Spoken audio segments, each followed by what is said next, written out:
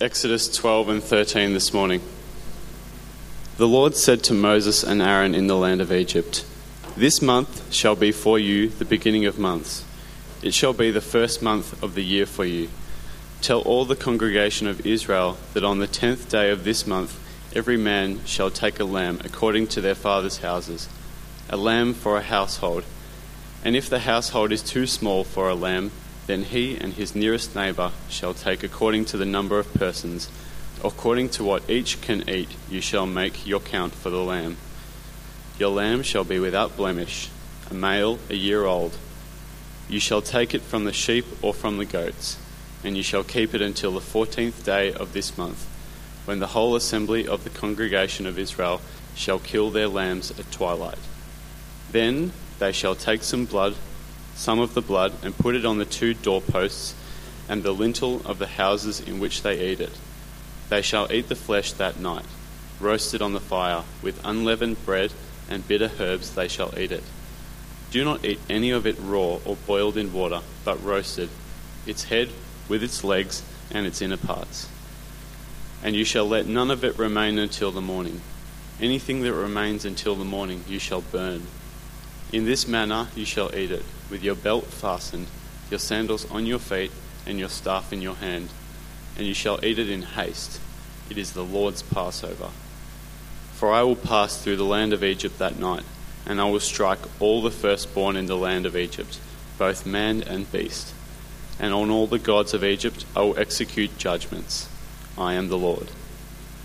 The blood shall be a sign for you on the houses where you are, and when I see the blood, I will pass over you, and no plague will befall you to destroy you, when I strike the land of Egypt. This day shall be for you a memorial day, and you shall keep it as a feast to the Lord throughout your generations. As a statute forever you shall keep it as a feast. 7 days you shall eat unleavened bread. On the first day you shall remove leaven out of your houses, for if anyone eats what is leavened from the first day until the 7th day, that person shall be cut off from Israel. On the first day you shall hold a holy assembly, and on the 7th day a holy assembly. No work shall be done on those days, but what everyone needs to eat, that alone may be prepared by you. And you shall observe the feast of unleavened bread, for on this very day I brought your hosts out of the land of Egypt. Therefore you shall observe this day throughout your generations as a statute forever. In the first month, from the 14th day of the month at evening, you shall eat unleavened bread until the 21st day of the month at evening. For 7 days no leaven is to be found in your houses. If anyone eats what is leavened, that person will be cut off from the congregation of Israel, whether he is a sojourner or a native of the land. You shall eat nothing leavened. In all your dwelling places you shall eat unleavened bread. Then Moses called all the elders of Israel and said to them, "Go and select lambs for yourselves according to your clans, and kill the Passover lamb. Take a bunch of hyssop and dip it in the blood that is in the basin, and touch the lintel and 2 doorposts with the blood that is in the basin. None of you shall go out of the door of his house until the morning. For the Lord will pass through to strike the Egyptians, and when he sees the blood on the lintel and on the 2 doorposts, the Lord will pass over the door and will not allow the destroyer to enter your houses to strike you. You shall observe this rite as a statute for you and your sons forever. And when you come to the land that the Lord will give you as he has promised, you shall keep this service. And when your children say to you, 'What do you mean by this service?' you shall say, 'It is a sacrifice of the Lord's Passover, for he passed over the houses of the people of Israel in Egypt, when he struck the Egyptians, but spared our houses.' And the people bowed their heads and worshipped. Then the people of Israel went and did so, as the Lord had commanded Moses and Aaron, so they did.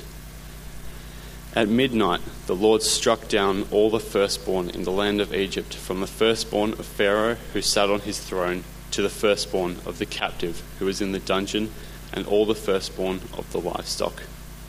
And Pharaoh rose up in the night, he and all his servants and all the Egyptians, and there was a great cry in Egypt, for there was not a house where someone was not dead. Then he summoned Moses and Aaron by night and said, "Up, go out from among my people, both you and the people of Israel, and go, serve the Lord as you have said. Take your flocks and your herds as you have said, and be gone, and bless me also." The Egyptians were urgent with the people to send them out of the land in haste, for they said, "We shall all be dead." For the people took their dough before it was leavened, their kneading bowls being bound up in their cloaks on their shoulders. The people of Israel had also done as Moses told them, for they had asked the Egyptians for silver and gold jewelry and for clothing. And the Lord had given the people favour in the sight of the Egyptians, so they let them have what they asked, and thus they plundered the Egyptians. And the people of Israel journeyed from Rameses to Succoth, about 600,000 men on foot, besides women and children. A mixed multitude also went up with them, and very much livestock, both flocks and herds. And they baked unleavened cakes of the dough that they had brought out of Egypt, for it was not leavened, because they were thrust out of Egypt, and could not wait, nor had they prepared any provisions for themselves.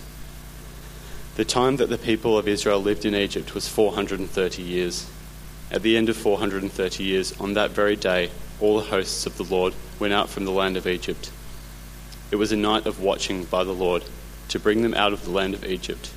So this same night is a night of watching kept to the Lord by all the people of Israel throughout their generations. And the Lord said to Moses and Aaron, "This is the statute of the Passover. No foreigner shall eat of it, but every slave that is brought for money shall eat of it after you have circumcised him.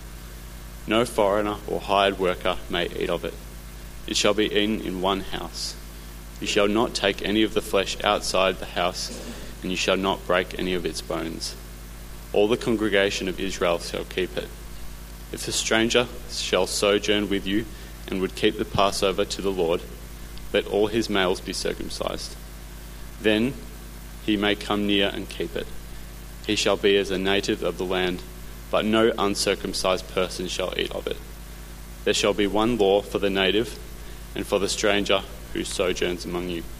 All the people of Israel did just as the Lord commanded Moses and Aaron. And on that very day, the Lord brought the people of Israel out of the land of Egypt by their hosts. I'm Emily, and I'm going to be doing Exodus 13. The Lord said to Moses, "Set apart for me the first boy born in every family. The oldest son of every Israelite mother belongs to me. Every male animal born first to its mother also belongs to me." Then Moses said to the people, "Remember this day. It's the day you came out of Egypt. That's the land where you were slaves. The Lord used his mighty hand to bring you out of Egypt. Don't eat anything with yeast in it. You are leaving today. It's the month of Aviv. The Lord will bring you into the land of the Canaanites, Hittites, Amorites, Hivites, and Jebusites. He promised your people of long ago that he would give that land to you. It's a land that has plenty of milk and honey. When you get there, celebrate this holy day in this month. For 7 days, eat bread made without yeast. On the 7th day, hold a feast to honor the Lord. Eat bread made without yeast during those 7 days. Nothing with yeast in it should be found among you. No yeast should be seen anywhere inside your borders. On that day, talk to your child. Say, I'm doing this because of what the Lord did for me when I was out of Egypt.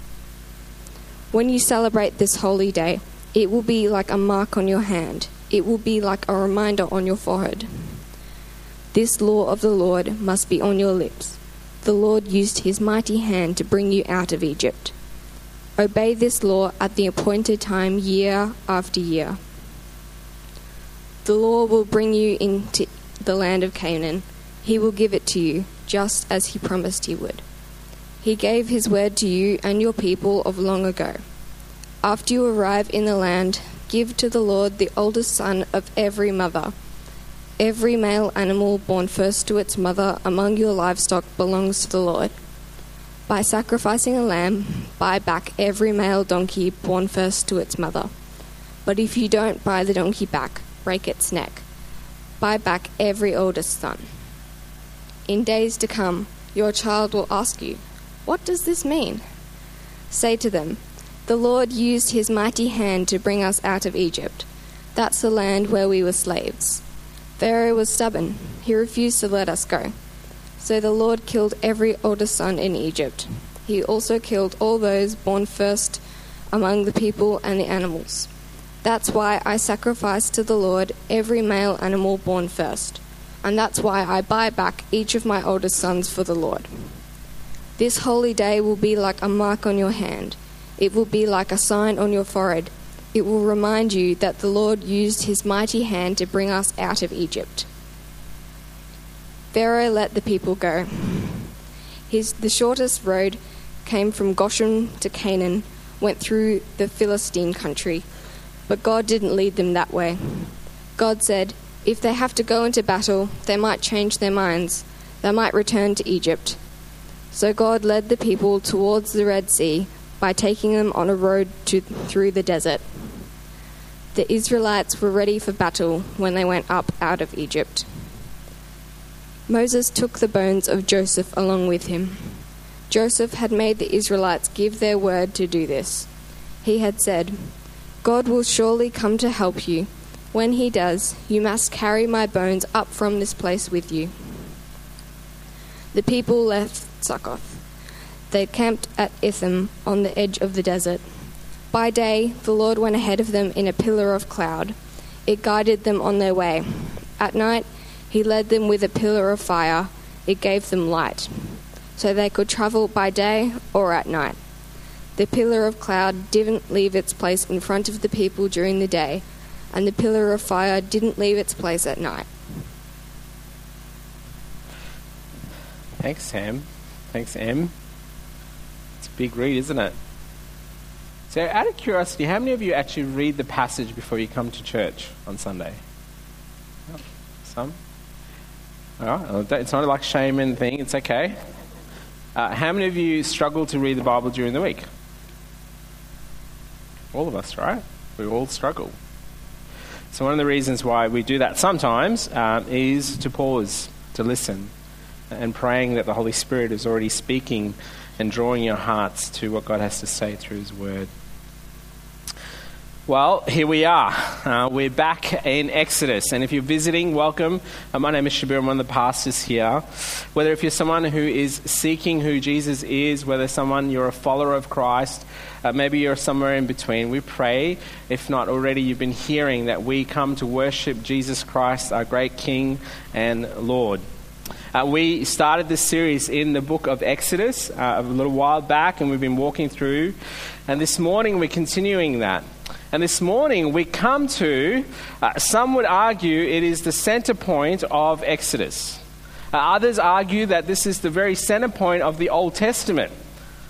It's a significant thing. And actually, even to this day, Jewish people still celebrate the things that we just read about.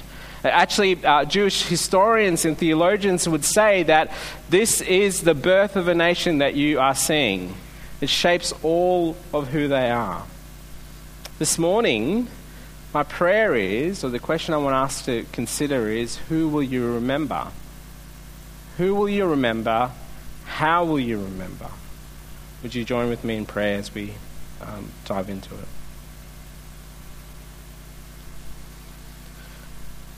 Lord Jesus, you are the Lamb of God. Would you overwhelm us with a view of who you are as we look at this passage? You know every single soul and heart this morning. You know the things that we're wrestling with, the things that we are joyous about, the things that have robbed our joy this week, the things that might feel even overwhelming. Father in heaven, overwhelm us. Holy Spirit, change our hearts. We pray this in Jesus' name. Amen. If most of you are planners, and how many of you are planners? Just raise your hand. A few. Wow. Okay, I'll be talking to you later.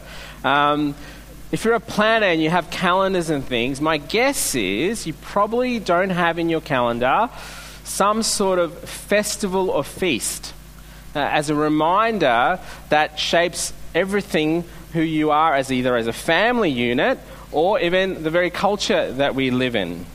We may have things like, particularly if you're a Christian, Easter and Christmas, right? You have Christmas meals and Easter and things. These are very important meals.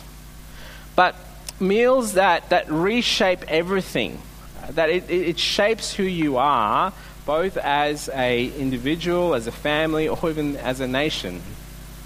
The closest thing might be that beer and pie that you have at the footy that signifies that we're Australians. Some of you have just said beer. We'll talk about that later. Friends, right here what we're seeing is this is the very moment, as I said earlier and even to this day, that Jewish historians would argue that this is the very birth of a nation that you're seeing. I mean, they've gone into Egypt as a handful, and now we're seeing this birth of a nation, and this very meal and the very details that you saw in these 2 chapters actually will set this nation apart. They've set this nation apart from the nations around them. To the very festival that they speak of is symbolic but significant, and tools to remind them what God has done, to remind them of who God is, and to remind them of who they are. Last week we finished sort of the plague section of Exodus, and we come to the moment where God said there's one more plague coming. This plague would be spoken of for generations to come. A plague that would remind every single Jewish person of who they are, who God is, and what He's done. In chapter 12, you have the Lord starting in great detail of this language called the Passover. But it's a meal. I don't know if you saw the amount of things about blood and things. It's a fairly costly meal. Verse 14 describes it as a memorial day. Another way to put it is it's a remembrance day. It's for the Jewish nation at that time to say, as you have this meal together as a family, as you work out every single detail that has been instructed to you by the Lord, you're reliving that very moment as you escaped out of Egypt. It's not just for the sake of it. I don't know if you picked up the sense of it. It's actually an act of worship. And it's something that the generations would continue to speak of. Yes, it would become tradition, and it would become a significant practice, but it's there to remind them. It's an active reminder. It's a live way of reliving what God has done, who they are, and it's a significant thing. Now, I know this, for those of us who are already jumping, I'm guessing, into the New Testament. Hang on, we'll get there, right? But we want you to understand there's this sort of feels a bit distant. I think the moment that's probably most significant in Australian culture in particular is not too far away, Anzac Day. And you know, if we watch Anzac Day, and particularly if you watch the footy, if you go to that moment where the last post is played, and it's like the whole nation is silent, listening and remembering. Now, for us, this seems distant, but this moment, unlike the plagues, is significant for the people of Israel. I mean, unlike the plagues earlier, you have in verses 1 to 28, we're shown that there's actually an active responsibility that the people of Israel have. Earlier, if you remember, God spared them, right? But in this, there's an active responsibility that they have. And there's actually a cost for both nations. The cost that we speak of in a minute for the Egyptians, but also there's a cost for the nation of Israel. It's at the cost of something else that they would be spared the impact of death. Someone else's life had to be taken. This is what they were called to remember. This is what would set them apart. This is the nation that would use this as a meal of remembrance over and over again, and a reminder of a substitute who had to come in. In the Hebrew calendar, it's not similar to like ours, but the Hebrew calendar most likely would have been around March, April. This particular meal, it's known as the Passover meal. It's in your text. The very life of an animal would cause the Lord to pass over. I know I'm just kind of pushing it, but that's the language here. You can just imagine one lamb per household. Not just any lamb, but a lamb that has quite specific. It's without blemish. It has to be whole, no defect, even like some sort of mark on it. No diseases. It has to be a male. It has to be a year old, either a sheep or a goat. Now, this is the interesting thing. They have to keep it and care for it, to protect it, to make sure nothing happens to it. I know it's very different for us. How many of you have lambs running around in your backyard? Anyone? No one. So imagine for a moment, family, mum and dad bring this little lamb over, they're looking after it, the kids are playing around with it. What's going to happen to this lamb, mum and dad? Will tell you. We're going to kill it for you, to remind us of God and what he has done. It sounds very strange to us, but these are object lessons, God's very creative way to point towards something that is to come. It's a meal to remind the Israelites that they too have suffered in Egypt, and it goes into quite detail. You've got the blood on the doorposts. You've got the meat that's eaten. It's roasted. It's char-grilled. I mean, not like us who might just eat the legs or the lamb chop. This is the brains, the eyes. How many of you eaten lamb eyes? Anyone? One person. Great. So it's everything is eaten. There's this picture of unleavened bread. And you've got bitter herbs. They eat everything. There's nothing left. And if there's something left, they have to burn it. And even the very picture, if you can imagine, right, back in the day, they've got their belt fastened, their sandals on their feet, staff in one hand. These are live lessons and reminders for many generations to come post-Exodus, when they arrive in the promised land, what God has done and who he is, what he has done, what they've been rescued from, and ultimately to remember the Lord. Things like bitter herbs are to remind them of the bitter life caused by their slavery and the Egyptian rulers. The unleavened bread. Now, most of you, particularly during lockdown, were perfecting your sourdough. How many of you were doing that? Right? Everyone got into it.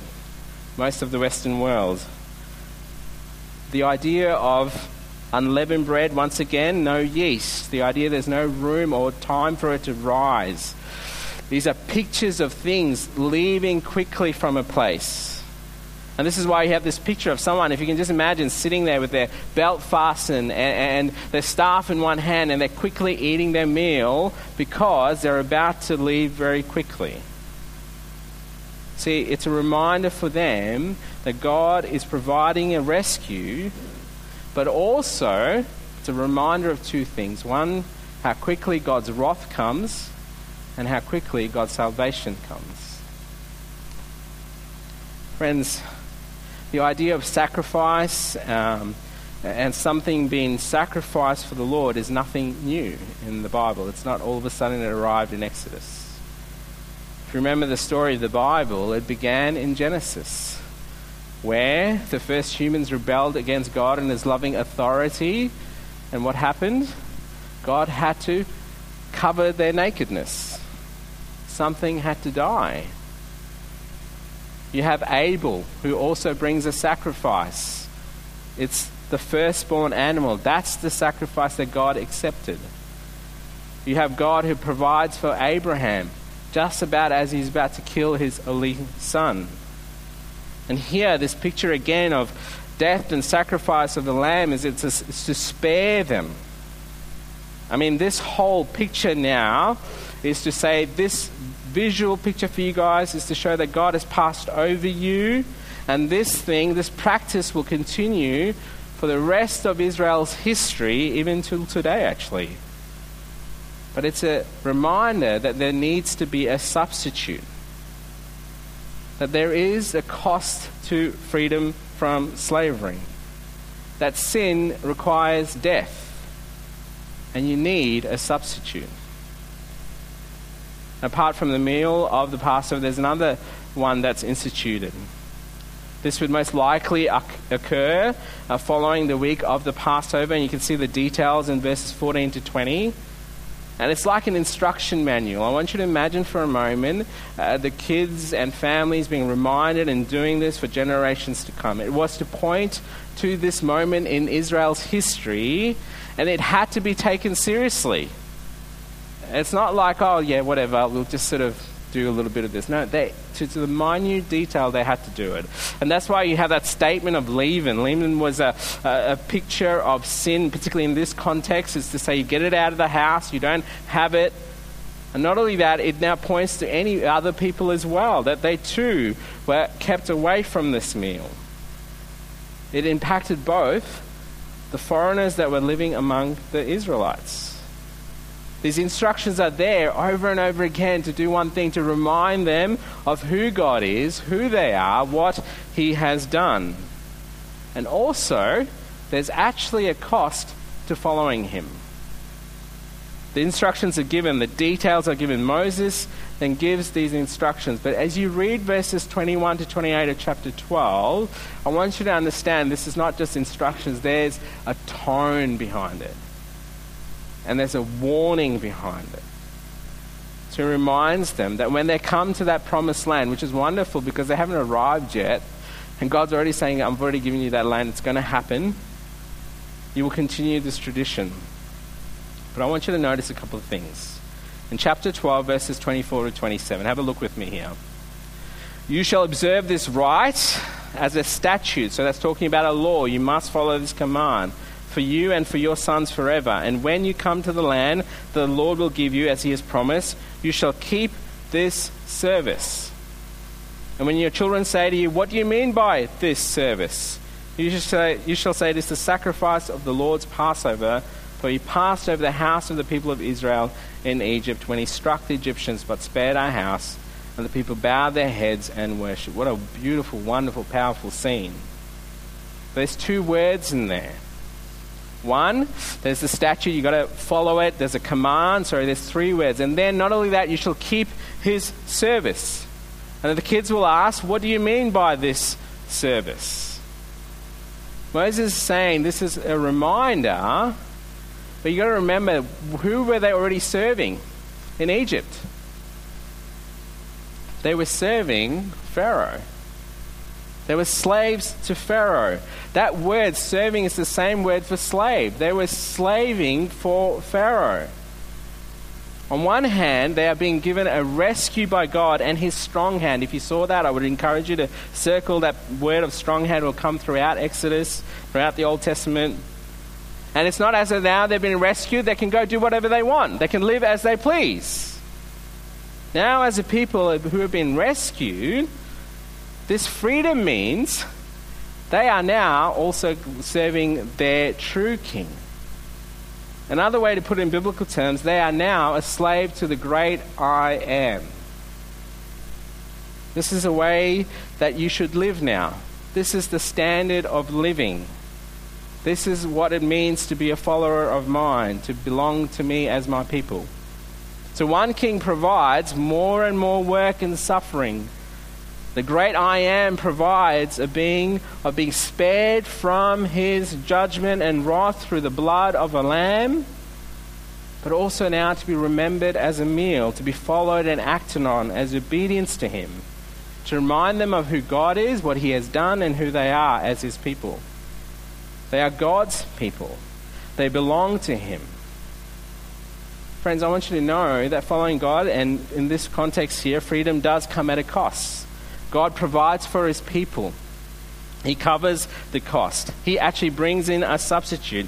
He institutes both through the reminder of the bread and the blood of the animal that He alone is the Lord, that He is the great I am, and He's reminding them what it means to belong to Him, to be His people. They bow down and worship this great God. And it's the same thing that they had the first time. Then they went through this challenging time. They didn't want to worship, but now they respond in worship. And that very posture is a picture and live picture and saying, we belong to Yahweh, the creator of the universe. As you move through Exodus 12, you have verses 29 to 32. And friends, I want you to know this should cause you to be in shock. What we're seeing There's an unfiltered picture of God's judgment on all the firstborn of Egypt. I don't know if you saw the words in there. No one is spared. In the story of Exodus, at the start, the Lord hears the cry of his people. But now, you have the cry of a nation.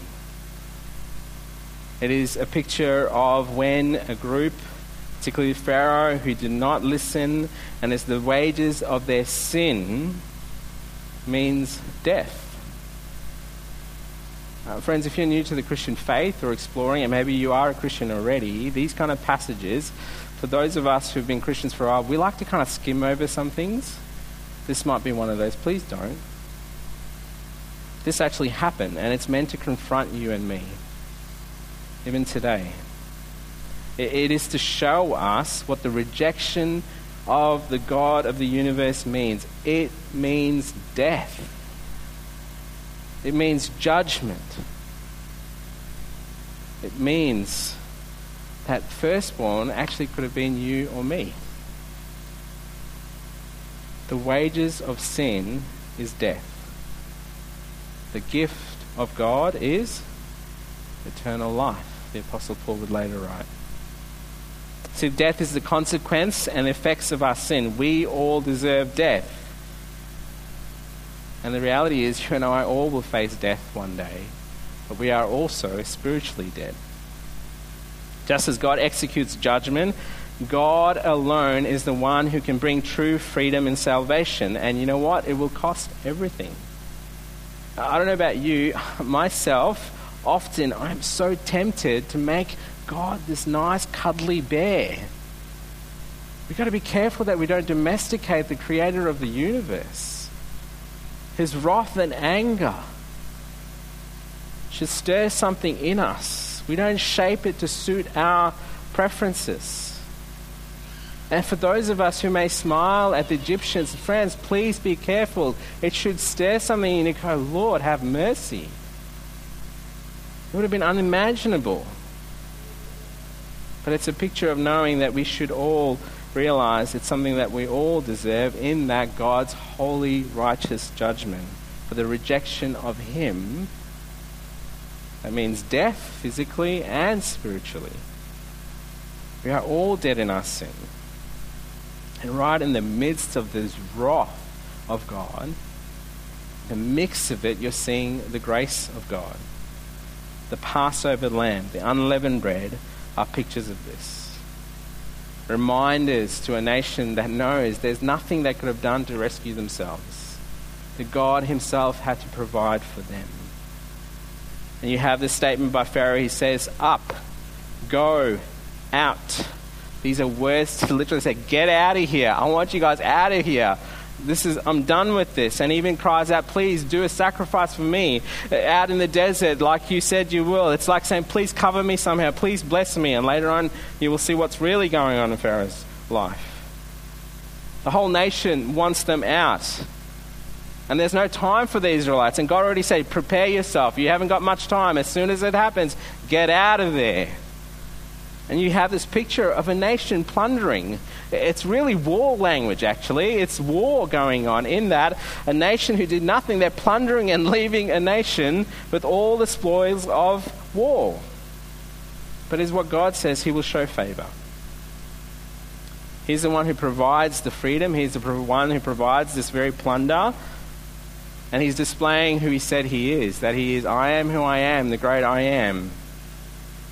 I want you to imagine, I know we read this and we forget, right? What a moment.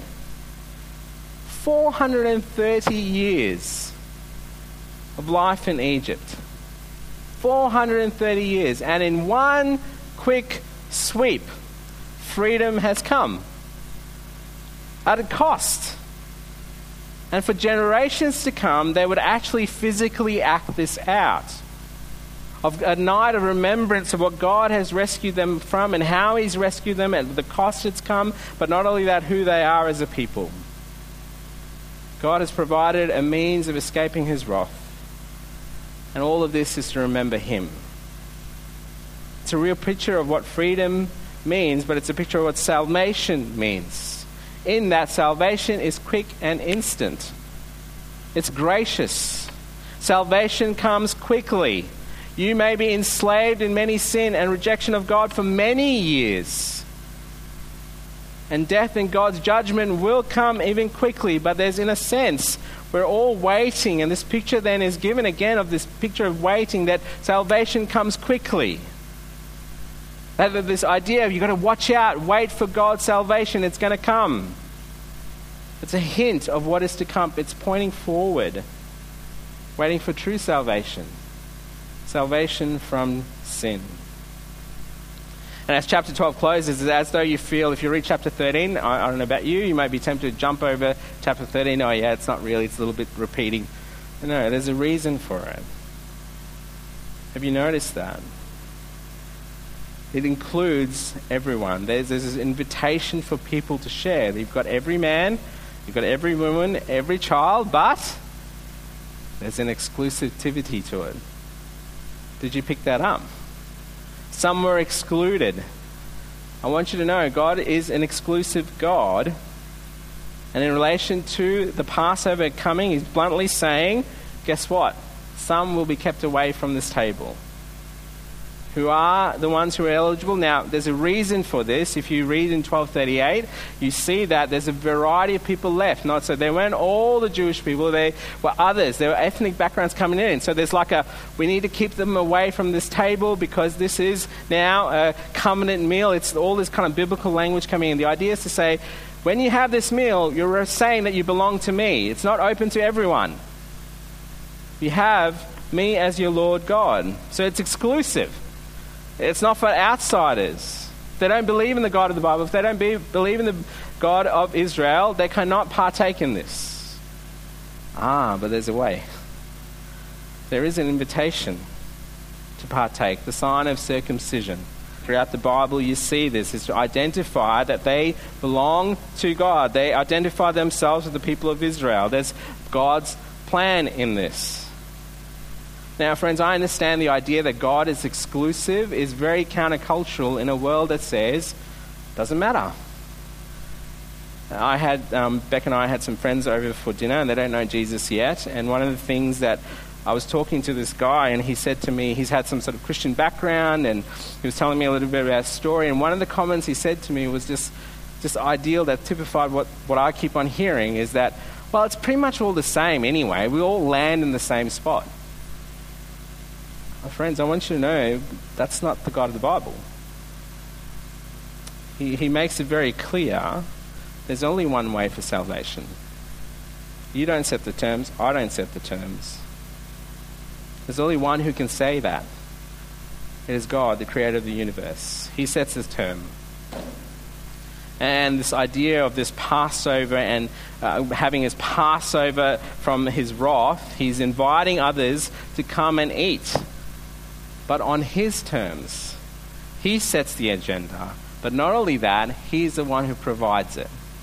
And it's this beautiful picture of grace. I love going to my friends' places who are from Middle Eastern background because it is a family affair. Or if you've gone to a Greek household, it's a family affair. If you may imagine for a moment all of the families eating, cooking, tasting, and remembering the story of God's rescue, remembering who they are and who they belong to. It may seem really far for us and distant, but what we're seeing is God fulfilling his promises. That God is the one who sets the terms for freedom and rescue. God is the one who will provide the means as well. And you see that again in chapter 13. God commands Moses to set apart the firstborn. He's basically repeating himself, but he's saying this is what's going to happen. When you get to the promised land, make sure you continue this tradition to remind yourself of who God is, what he has done, and who you are. To remind you that the firstborns of Egypt died. And now I want you to set aside the firstborn. They're spared. And how are they spared? Only by blood. By spilling of blood. God takes claim to the firstborns. And particularly in that culture and tradition, the firstborn was the one who represented the whole family, particularly the males. And so God is saying, set them apart. The whole family now belongs to me. And this is what you have, this very word of saying, set them apart, set about the firstborn. It's like saying, pass them over to the Lord. It's the same word going on here. In this moment, it's like saying, yes, for them to be spared, some will be spared from death. The only way is through this way, but some will not be spared from death. You have a whole group of animals being killed. There's this picture of substitute again. And then you have this weird statement about donkeys. Did you see that? Kind of go, okay. Something God doesn't like donkeys for some reason. I love how one commentator put it, because I agree with him. By setting certain things apart as holy to the Lord, the Israelites learned that they too were set apart for God's service. But here in Exodus 13, God places his people in the same category as donkeys. They showed them they were sinners. Donkeys are unclean, in need of salvation. They need redemption. Otherwise, the donkeys too were destined to perish. And so you continue this sort of symbolism and language, and then you have this mark and a sign. All these details are here to remind them over and again. It's a picture of parents sitting with their kids, reminding them of stories of what God has done in the moment of slaughtering our animals, explaining what this means, setting all of this aside to know that they are the ones who are rescued by God, they belong to God, they're God's people, and now they're called to live in a particular way that includes the meal that they're having. These things are signs and reminders for generations to come. To remember who God is, to remember who they are, to remember what he has done. Over and over again. And as they leave, the presence of the Lord meets them. Just as the presence of the Lord met in the bush, God chose to lead them in a pillar of cloud and a fire at night. This is the very presence of God leading the people. It's a reminder of who God is, that he's powerful and majestic and mighty, but also God is the protector. And he is the one who will judge their enemies. God sends his judgment and wrath, and he uses a meal to remind them of this, that their freedom has come at a cost, and he uses this whole festival meal to remind them that the Lord himself provides the means and ways of salvation and rescue, and he provides this festival and meal to remind them of God's Passover. The Lord provides, the Lord sets the scene, the Lord is the one who has done this. It's a reminder of him. And I want you to imagine, for many years, stories are being told. For many years, lots of blood is being spilled to remind them of what God has done, but also to show them there is a requirement for God to judge sin. Death is required. So in this culture, for many centuries, they either live in fear, and over time you'll see throughout the Old Testament, sometimes they don't care. Because they know that there is a stronger, greater rescue needed. What began as a meal of God's rescue from slavery and then in submission to him, to remind them of who they are in him, it's something that they would actually break time and time again as a people.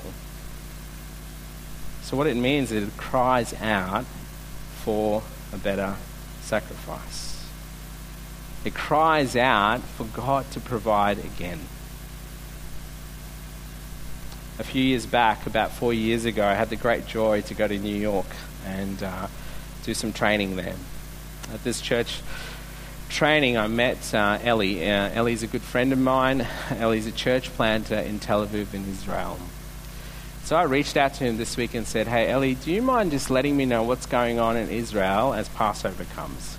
And so he did a little video for us. It goes for about 5 minutes. It's up here on the screen. Hi, great to be with you again. Eli Birnbaum, coming to you from Tel Aviv. Shabu asked me to share a little bit about what's happening today in Jewish homes as we remember Passover. So, Actually, Passover is one of the holidays that everyone celebrates, no matter what your religious status is, no matter how secular you are. Passover is something that you're going to spend time with your family, you're going to have a big meal. Now, Passover starts just like it did back in Exodus, as with a big meal. As the same night as the angel of the Lord appeared, the people of Israel were instructed to take that Passover lamb and to eat it whole and to put the blood on the doorposts of their house. So today we have that same meal, but interesting enough, lamb usually isn't served on Passover. We'll have chicken or something other kind of meat or fish, but not lamb, because lamb isn't as common. And the reason why, though, is actually the lambs that were sacrificed at that time were the lambs that were sacrificed against in the temple. When Jesus said in Luke, when he says, let's go and prepare the Passover, what he means is to eat that Passover lamb that was sacrificed in the temple. But the temple has been destroyed in 70 AD, and since that time we don't have sacrifices, so we don't eat lamb. But we still remember that meal. We'll put out together a big spread of food. Now, before we eat this time, we'll have a service, a banquet, and as the head of the household, each head of the household will lead his family through a traditional Passover Seder, which is Seder. The Seder means order because it follows a very specific order, and we have 4 cups that we drink that evening. Each of them have a different significance, and we have a plate with different foods. And each of these foods will give us part of the story of Passover. And so we'll retell the story of Passover in a manner that's fun, that involves the children. It can be long or short. It depends on how many times you sing the songs, how many times you go over the Psalms and the reading of the Scripture. We'll read about a little bit of what the rabbis said about Passover. And every year it's commanded that if you know the story of Passover, you need to tell it to your generations again and again. And so we'll recount the bitterness of slavery, the promise of redemption. We'll have the only thing that represents the lamb actually on Passover is a shank bone of the lamb, and that reminds us of the temple sacrifices that are no longer offered. And that's how we'll go through the Passover. And if you come here on Passover Eve, which this year will come out on Saturday evening, the roads are silent because everyone's in their houses. So this is, you'll celebrate in your home. Everyone is in their houses going through the Haggadah, going through the story. And it's quite amazing that we recount that Passover tradition. The tradition that we currently use, some people say, is close to 2,000 years old. So it would be very similar to the same Passover that Jesus was eating before his death. And that's why he takes 4 cups, and he takes the 3rd cup, the cup of redemption, after dinner, and that's the cup where he brings the Lord's Supper, and he says, do this in remembrance of me, because that was the cup of redemption. And that's a very interesting point, because also what he'll be doing at that time is he'll be taking the matzah, the bread, and he'll take it from a 3-layered pouch, and he'll take the middle one that we call the afikoman, that which comes later, and that's broken before dinner, and we bury it. And then only after we eat our big meal, we continue to the ceremony, to the banquet, and we'll take that piece that has been broken, buried, and comes back, and we'll eat it together with the 3rd cup, the cup of redemption. The same cup our Messiah Jesus said, this cup is do this in remembrance of me. So there's some folklore. No one knows if that's really what it comes from, but very early on, there were followers of Yeshua, followers of Jesus, who said that the afikoman, that which comes later, represents the Messiah Jesus that will come later. So, anyways, short story. Hope you connect to it a little bit.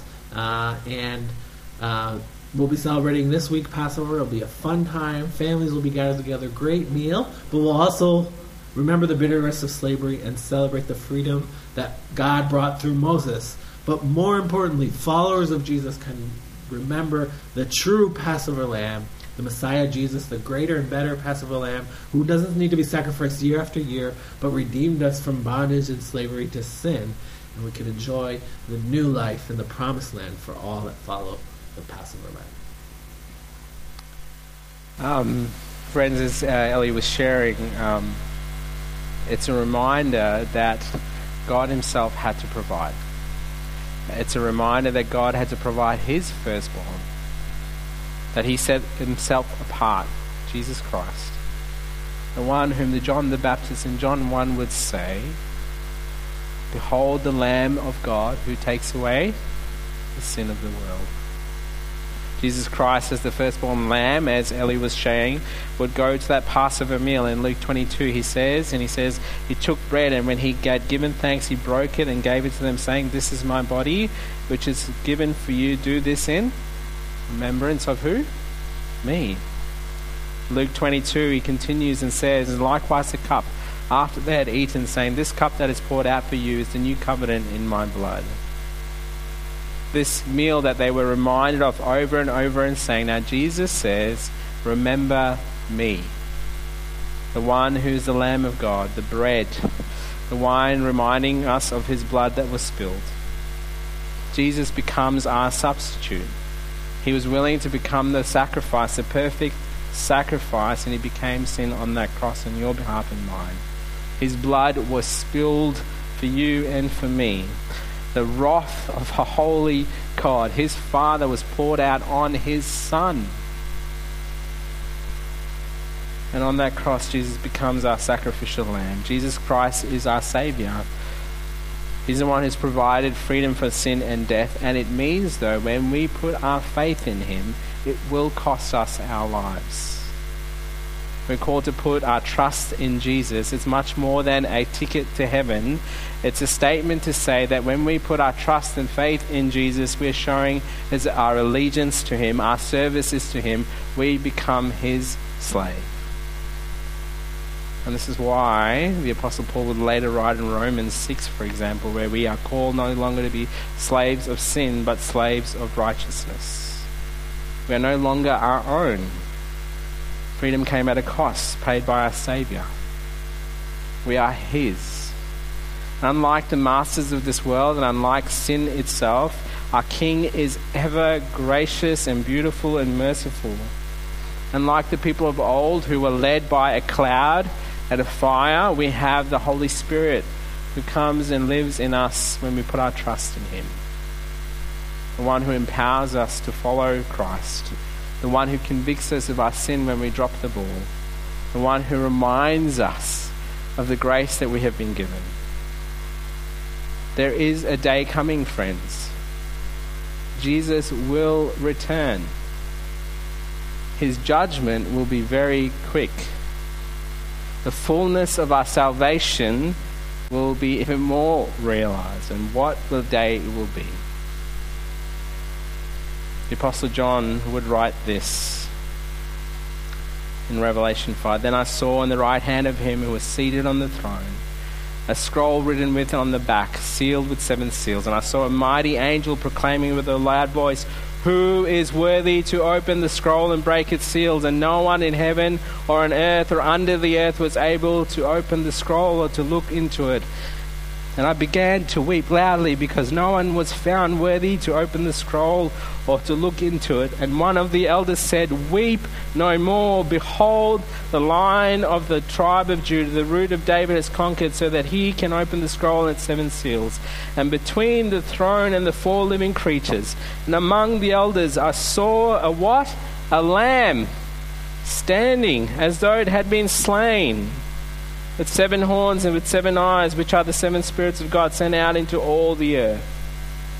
And he went and took the scroll from the right hand in him who was seated on the throne. When he had taken the scroll, all 4 living creatures and 24 elders fell down before the Lamb, each holding a harp and golden bowls full of incense, which are the prayers of the saints. And they sang a new song, saying, "Worthy are you to take the scroll and to open its seals, for you were slain, and by your blood you ransomed people for God from every tribe and language and people and nation. And you have made them a kingdom and priests to your God, and they shall reign on the earth." And I looked and heard around the throne the living creatures and the elders and voice of the angels, numbering myriads and myriads and thousands, saying in a loud voice, "Worthy is the Lamb who was slain to receive power and wealth and wisdom and might and honor and glory and blessing." at every creature in heaven and on earth and under the sea and in the earth, and all them saying, to him who sits on the throne, to the Lamb be blessing and honor and glory and might forever. And the 4 living creatures said, Amen. And the elders fell down and worshipped. Friends, if you have your communion elements this morning, I would invite you to take that today. The bread is a remembrance of who? Of Jesus. The one who gave his body and sacrificed himself on the cross for you and me. If you know him and declare him as Lord, please eat and remember him.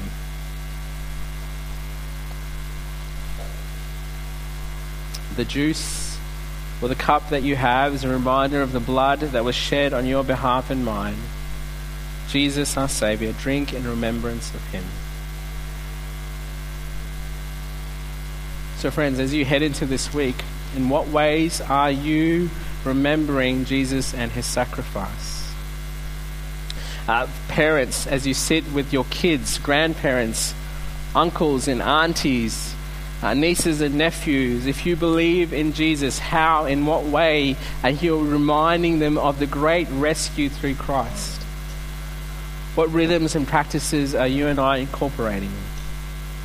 Do you, even though you believe in and trust in Christ, do you see yourself as a slave to Christ? Or do you just see someone who has got your ticket to heaven, now you're just waiting for that day? You belong to him. He's a great Saviour.